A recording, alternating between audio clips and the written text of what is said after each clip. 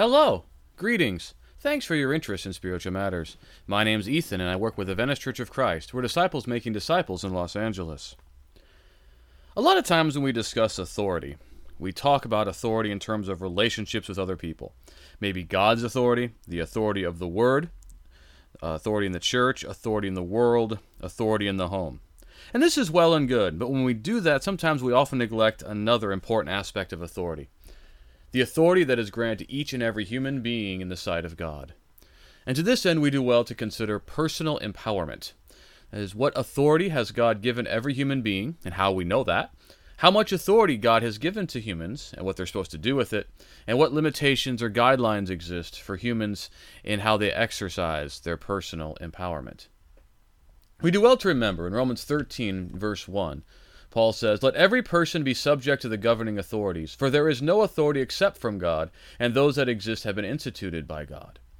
The idea that whatever power exists comes from God. And based on what we see in Scripture, we can say that God has created each person to reflect His image, and that each person is empowered to live and make decisions about what they will believe, feel, and in many cases do. So in Genesis chapter 1, verses 26 and 27, the author there says that God made mankind in His own image. After the image of God, both male and female are created. In Romans chapter 6, verses 14 through 23, Paul puts it maybe a little bit more dismally, that we're all slaves. The question is not that we're slaves. The question is that we're slaves of the one whom you obey, either of sin, which leads to death, or of obedience, which leads to righteousness, in Romans 6 and verse 16. And that the Christians have chosen to become obedient from the heart to the standard of teaching to which you were committed, and having been set free from sin, have become slaves of righteousness. In Acts chapter 2, verse 14 through 36, chapter 3, 12 through 26, chapter 13, 16 through 41, chapter 17, 22 through 31, we see Peter and Paul preaching the gospel to people. And the whole point of the gospel preaching was to have people hear what God had done in Jesus and to give them a chance to follow Jesus and to become part of His people. The fact that it's preached as an appeal demonstrates that there's some kind of desire for a change, that in fact there's a choice that a person has when they've heard that message, what they're going to do about it. In Acts 13:45 and 17:32, along with those people who are able to choose, we see that in fact some people, for various reasons, choose not to listen.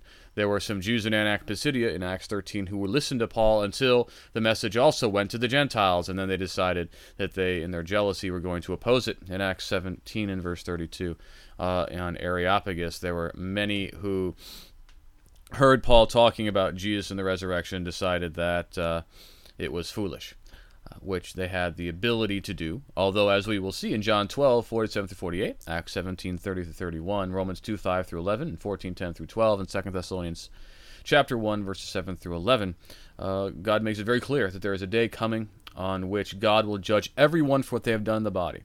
And the standard of judgment will be the word that Jesus has spoken. The fact that there is this judgment and that the basis of judgment throughout all of these texts is people's disobedience, what people have done, demonstrates that people are liable for their behaviors, their thoughts, their feelings, and therefore, if they're liable, it means they have some level of authority over them so that they can be liable for it. The whole idea of the things that we're liable for in this world are the things that we had some authority to control, that were not considered liable if we had no authority or empowerment to choose. And there's a positive way of looking at this. In 1 Peter 4, 10 through 11, Peter says that as each has received a gift from God, to use it to serve one another, and that we're supposed to be good stewards of God's varied grace.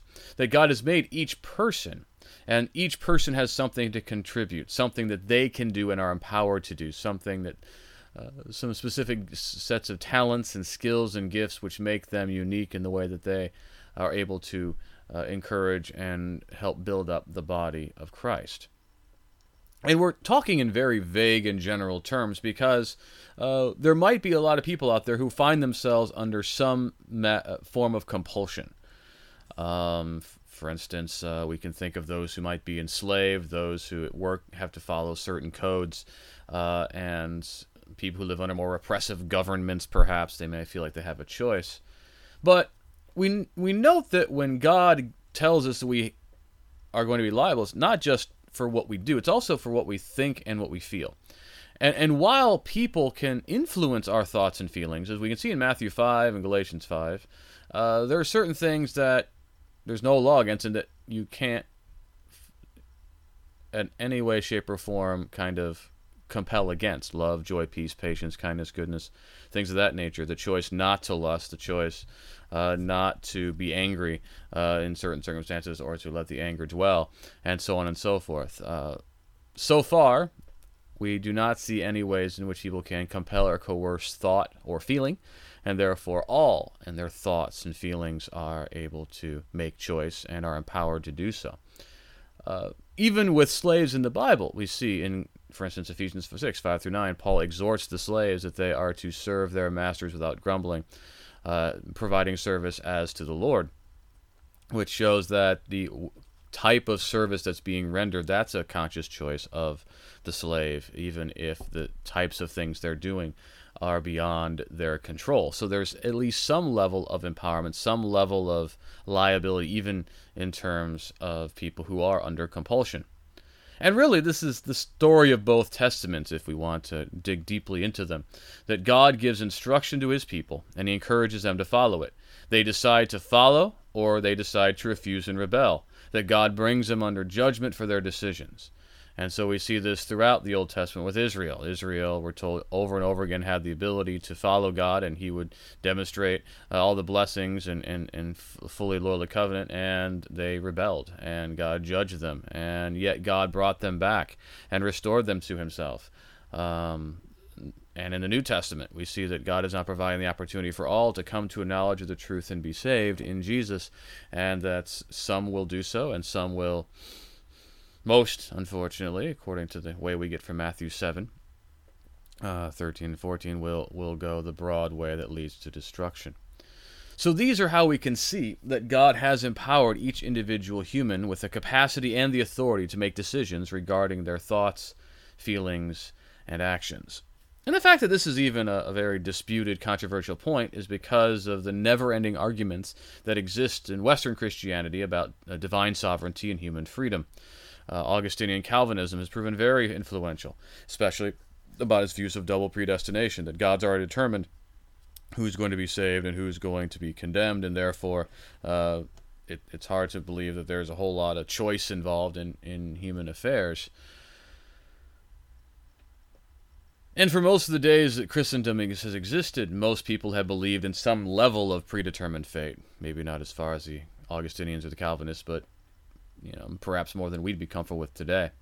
And today, although, it seems that there's kind of an overreaction to fatalism, and a lot of emphasis is placed onto human freedom, as if humans have very few limitations or influences, as if most of what they experience is by their own agency. And so we need to realize that you can go too far and think everything's already fixed, it's already done, and there's no room for personal autonomy or empowerment. But it's very easy to think that the only thing that is going on is personal empowerment, and that there's no other influences or powers at work beyond individual agency. But there's a really big issue going on when it comes from that determinism. Augustinian Calvinism is far out in its excess.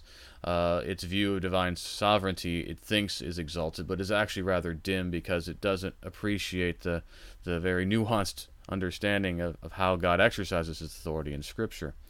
But one of the ways that we see its influence is this widespread belief out there that God has some specific plan for our lives, which we need to discern somehow. And this comes directly out of this Augustinian Calvinism, because if God's sovereignty requires that every single molecule be in its proper place and be subject to God's will, then whatever happens in your life certainly is what God has already intended to have happened and is according to his will, and there's just no way around it. And even after that kind of narrow view of God's sovereignty was questioned, and the idea of human volition accepted to a degree, such in evangelicalism, the question has still remained: does God have a plan for our lives that we need to ascertain and follow to be pleasing to him? Now, we need to be very honest here. In Romans 8, we're told that God has foreknowledge. For those whom he foreknew, he also predestined to be conformed to the image of his Son, in order that he might be the firstborn among many brothers.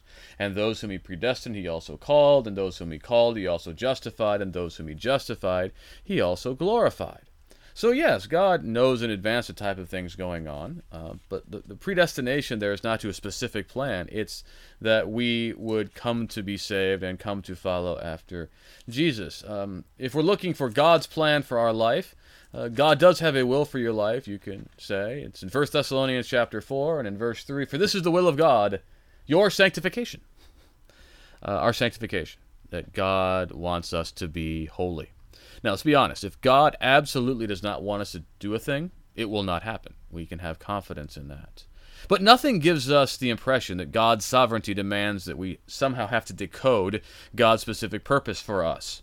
That God grants us the liberty to choose many aspects of how we're going to live, and he exhorts us all to glorify him through those decisions. So the issue is not near as much as how exactly does God expect me to do this in terms of going to this town or doing this job or being in a relationship with this person, as much as how can I demonstrate holiness and how can I glorify God in this town in which I live, or in this job in which I work, or in this relationship that I am pursuing and trying to cherish. That's the big issue. And we would do a lot better to try to focus on that as the primary way of looking at things. How can we glorify God in the things that we are to do? And to prayerfully consider the choices we ought to make in wisdom. And to be sure to follow the promptings of the Spirit and what we see revealed in what God has made known. So that's one challenge that comes about personal empowerment with all these different currents in the world of Christendom. The other one involves the power of spiritual forces in our lives. Asked in the simple question, did the devil make me do it? Or, perhaps in another way, did the Spirit compel me? Now, the Scriptures do speak, like in Ezekiel, where Ezekiel's being led by the Spirit, driven by the Spirit, picked up by the Spirit, that the Spirit directs him. There's also information about the influence of Satan and his minions. In fact, in Ephesians chapter 2, 1 through 3, Paul says that we all at once lived in the passions of our flesh, serving the prince of the power of the air, the spirit of disobedience at work in the world around us. So we have every reason to believe that spiritual forces absolutely influence people, but they don't compel or coerce anyone. They influence, but they don't force.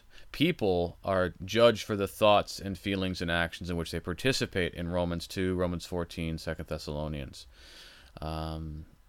Satan may do things to influence you, but if you choose to be influenced by him, you will be held liable to that.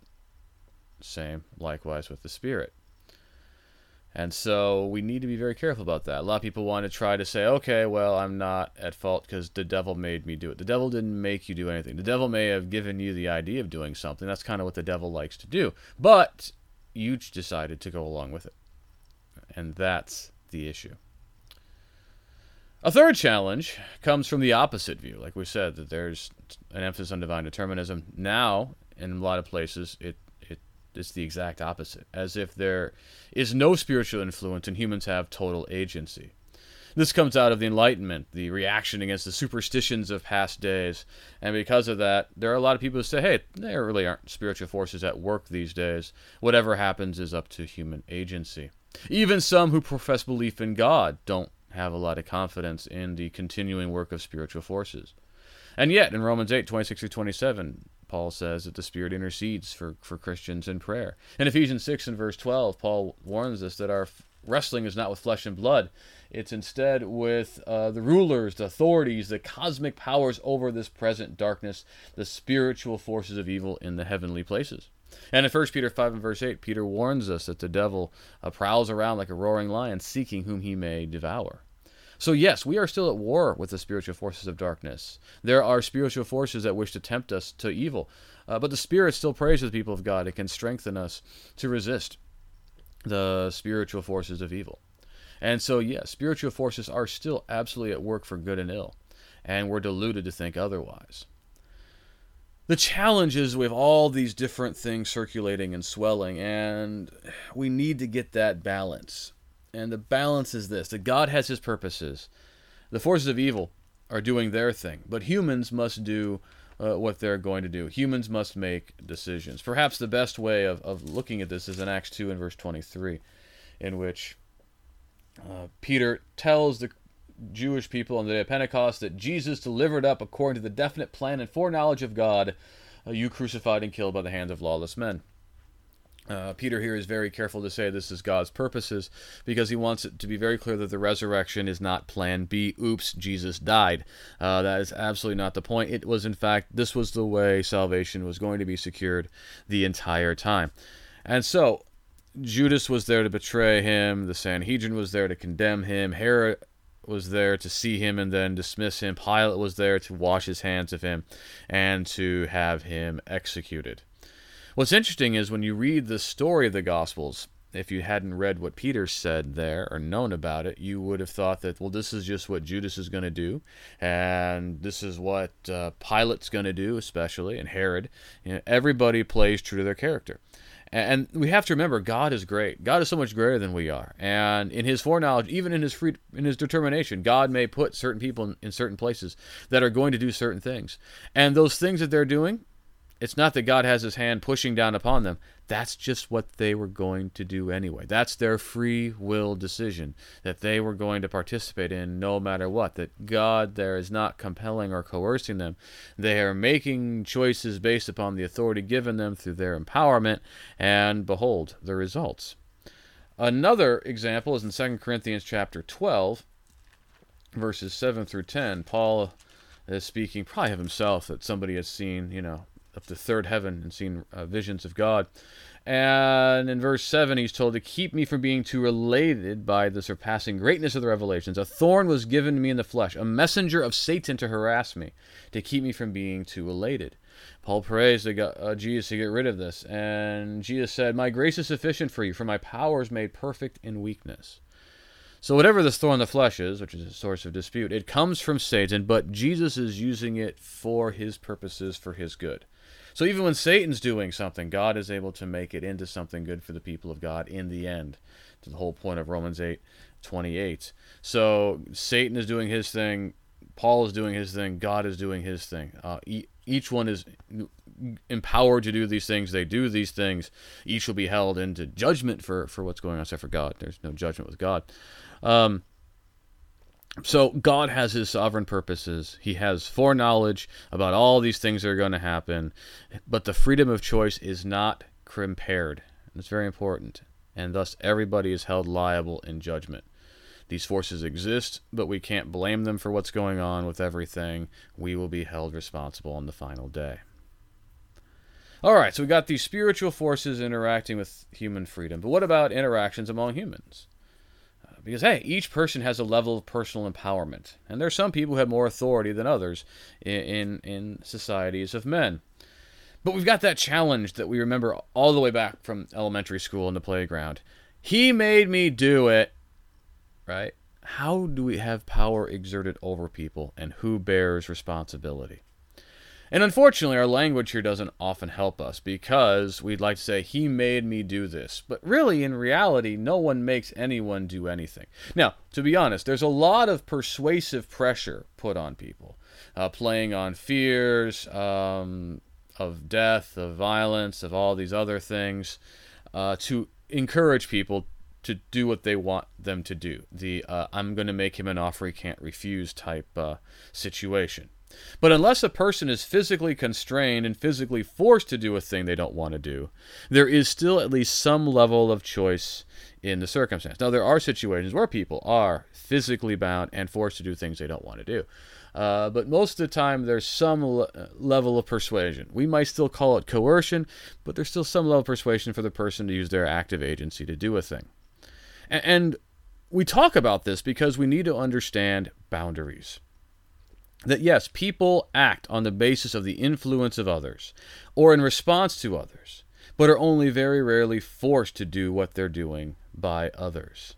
And that's the idea of judgment. And that's where that judgment thing is extremely helpful, where Paul says in Romans 14, Why do you pass judgment on your brother? Or you, why do you despise your brother? For we will all stand before the judgment seat of God, as it is written, As I live, says the Lord, every knee shall bow to me, and every tongue shall confess to God. So then each of us will give an account of himself to God. In Romans 13 and verse 17, the Hebrews author encourages the Christians to respect the authorities over them as those who will have to give an account before God. So the whole idea is that the greater the authority, it's not just the greater responsibility, it's the greater liability. That the one who has more authority will be asked to give an account for that authority that they've been given. And so this question comes to all of us. For what will I be judged before God? And so, this is going to look very different for different people. But when it comes to what somebody else is doing to me, I'm not going to be judged for what they're doing to me. I'll be judged for how I respond to them.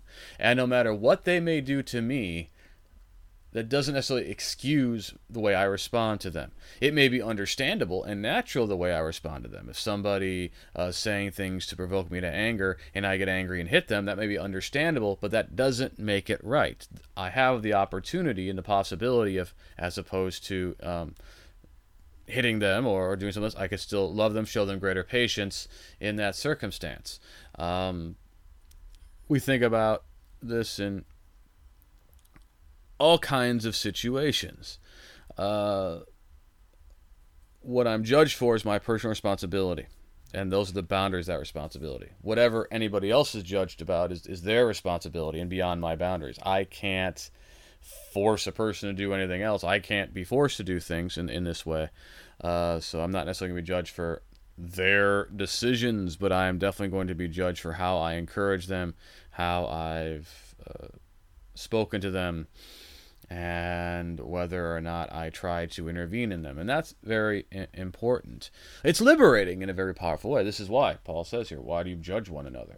Sometimes we feel like we're going to be condemned because somebody else is doing something when we've kind of stepped over the bounds there. This is actually liberating. We're not the judge, and they're going to be held liable for what they're doing. We're held liable for what we're doing. Now, this doesn't mean that we just wall ourselves off and have no responsibility to others, because we're talking about personal liability. Okay, we're not talking about responsibility, because part of our personal liability is how we've treated other people. So in Matthew 25, 31 through 46, the whole judgment scene there is, did you visit somebody in prison, or see them naked and clothe them, and see them hungry and feed them, give them drink if they were thirsty? If not, that's not going to be a pleasant judgment.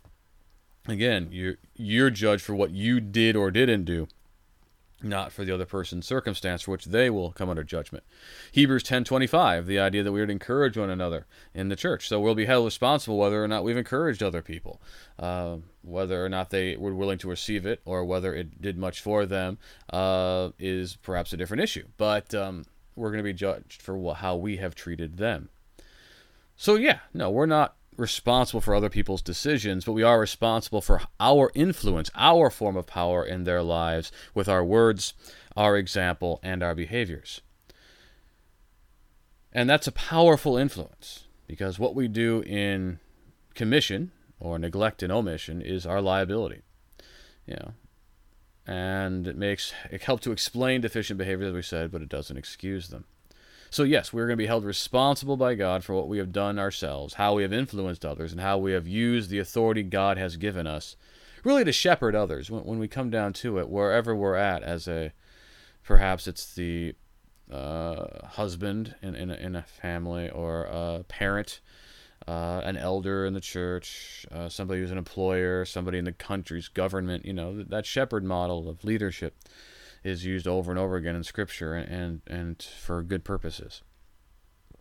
So this is personal empowerment. That every single human being has authority. Everybody has some level of authority and empowerment, no matter what. And such a person exists in a matrix with all kinds of influences, spiritual and human, both positive and negative. All these influences are trying to persuade that person to some degree or another. But each person is held responsible by God for what she or he has thought, felt, said, and done. But a person's not held responsible by God for what others have thought, felt, said, and done. But since we all have influence on others through our words, example, and deeds, we will be held liable for how we have influenced others, how we've used that authority God has given us to shepherd others.